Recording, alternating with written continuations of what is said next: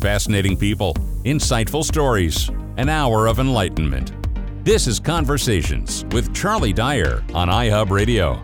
Today's children are becoming increasingly depressed with the world around us as catastrophic global warming is already baked into the climate system, and they face a future entirely unlike that of their parents. How can we maintain hope and make a difference in the face of overwhelming evidence of the climate crisis?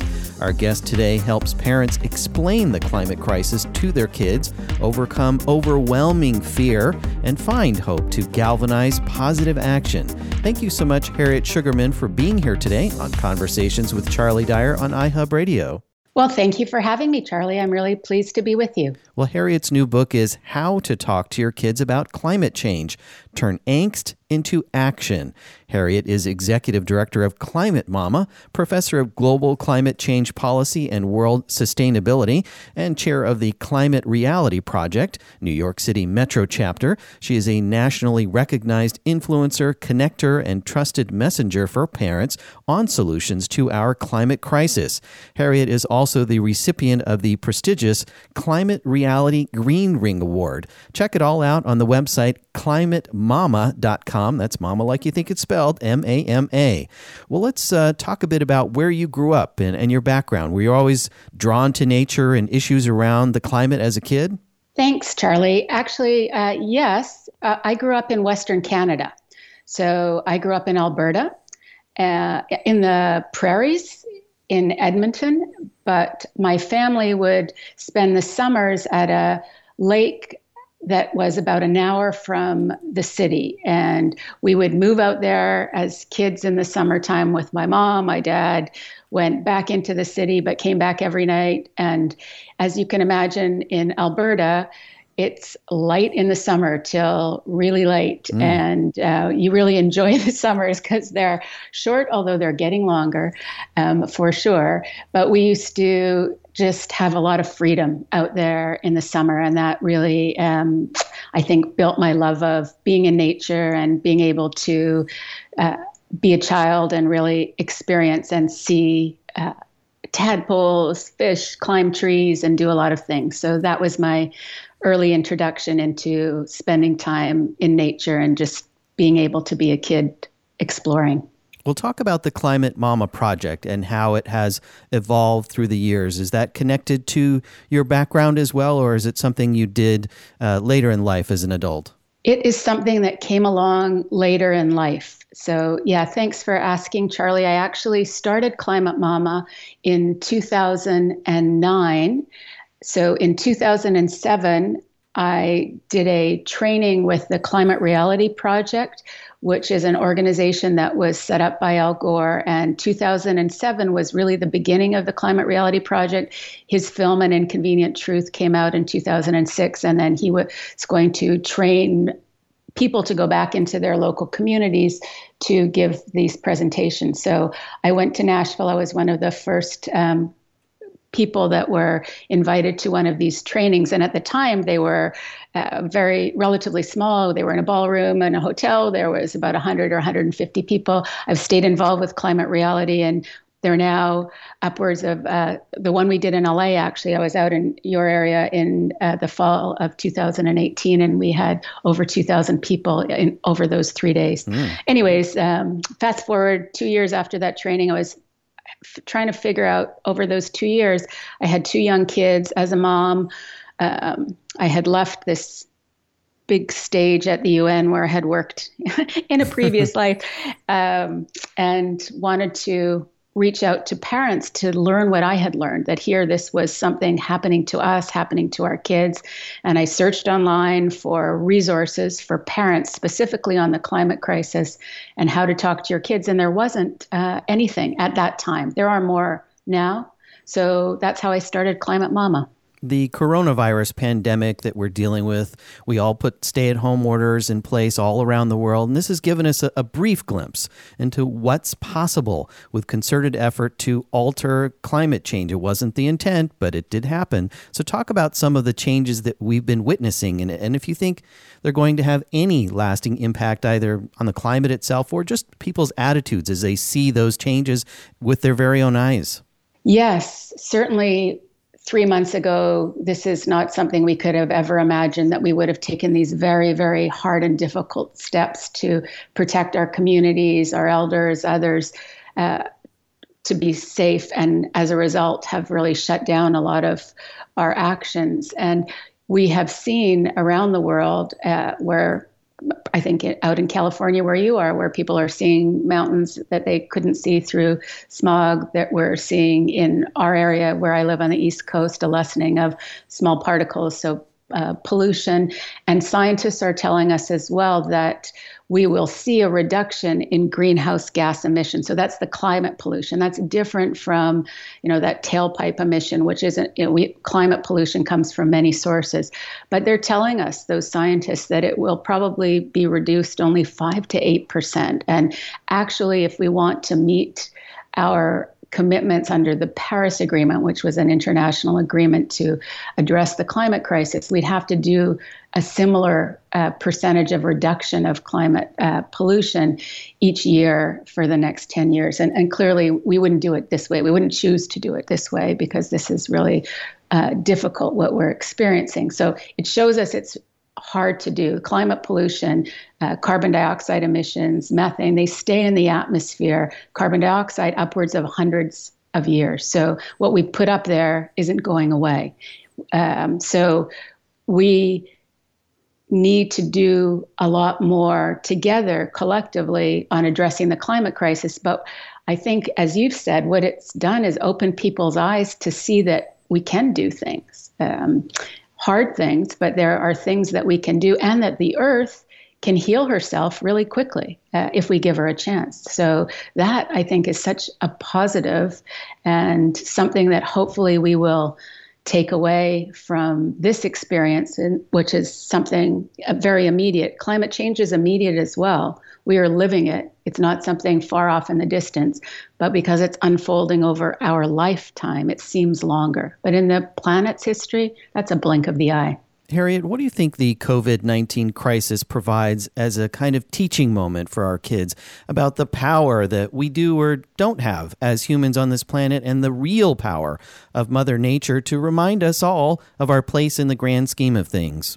Yeah, I think it's an excellent teaching moment, Charlie, actually, because there's a lot of similarities. There's sort of three broad things that I would say that we as parents, or even, just as individuals, can tell ourselves with COVID-19 and with climate change. Both are happening fast. We know we're causing it to happen faster, both COVID-19 and climate. And we know that there are things that we can do about it to slow it down. Both COVID-19, which we are doing by being in quarantine, by stopping the spread. And we know with climate change and the climate crisis that there are things that we can do in how we live our lives to reduce the speed of the climate crisis from unfolding. So I think those are all teachable moments for our children. And to compare those things, because we're all living it through it, but both are global, right? This is happening not just to us in our communities, it's happening in every community around the world. The same with the climate crisis, which sometimes, especially for many of us in the US, it's happening in plain sight, but we're not maybe experiencing it. But yet both crises are also impacting low-income communities, impacting communities maybe least responsible for what's happening, but are feeling it first and worst. So those justice issues also are teaching moments that we can help our children understand. We'll talk about the realities of the climate emergency today. Where are we at, and how did we get to this point in general? Yes, so we are living a climate emergency, as you said. And how do we know that? We know that because scientists across many, many different disciplines are doing peer-reviewed studies and data to show that our climate is changing. They can also look back historically, back over 800,000 years, and tell us that the level of carbon dioxide, which is a main driver of climate change, never changed. It stayed within a band, under 280 parts per million. And I know that people sort of glaze over a little bit when we talk about numbers like that, but really what we've done in our lifetime, in the lifetime of one person, actually since just the early 1960s, is we have caused that level of carbon pollution to rise dramatically. And scientists are seeing that, and they're seeing the impacts of that on sea level rise, on temperature change. You and I were talking before about these anomalies, which are becoming actually not anomalies, but regular. We're seeing temperature rise across the globe. We were the Goldilocks planet, the just right planet. And now our base temperature has increased. And scientists are telling us that the Earth has boundaries. She's working overtime. Our oceans are working overtime to absorb much of that pollution, those greenhouse gas pollution. And the ocean is changing. It's getting more acidic. It's warming up. We're seeing coral die-offs. There are so many markers that are telling us that our climate is changing. And scientists can clearly show it's because of us. Certainly the climate has changed over the history of the globe. In the billions of years the planet has been there. However, the speed and pace of change is something that science can tell us has not happened before. Well, as someone who has been very active in climate change for more than a decade, have you seen public attitudes shift over the years and kids have stepped more to the forefront? Has that changed that as well? Yes, it has. I have seen, and I thank you for asking that particular question about the role of youth in raising attention. And that is actually one of the reasons why I felt it was the right time to write my book, because I was actually hearing from many of the parents I've been speaking to over the years that, oh my gosh, all of a sudden their kids are tuned in, and their kids they're angry, they're activated, they want to be more active, they're concerned, they're scared. What's the response? What do we say? So while our climate has been changing and climate change has been increasing, we, through studies, can see it's happening faster. Anecdotally, we can feel that it's happening faster.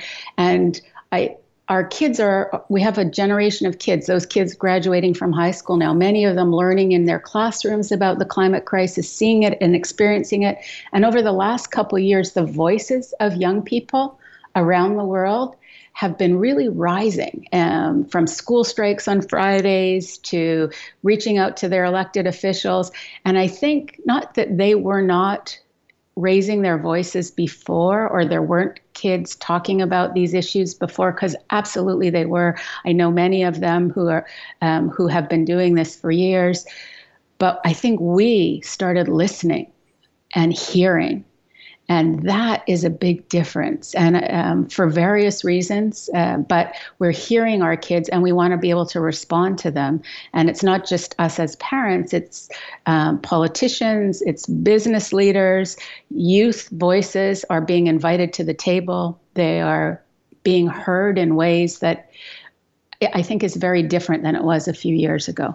And it seems like we got to a place of turning point when we have a kid on the covers of magazines and newspapers telling the whole world, telling all the grown-ups, hey, you're getting this wrong, and is met with so much fear and so many attacks. I think we've reached a turning point, don't you? I really do, Charlie. And I think you're speaking about Greta Thunberg there, the Swedish youth that when she was 15 started sitting, which was just actually will only be 2 years ago in August, started sitting in front of the Swedish parliament by herself with a sign that Friday should be for the future, that we need to solve the climate crisis. And she's really just the honesty and directness and the way that it was picked up by her country, other countries. And she's been a leader and a mentor for youth all around our country and other countries around the world.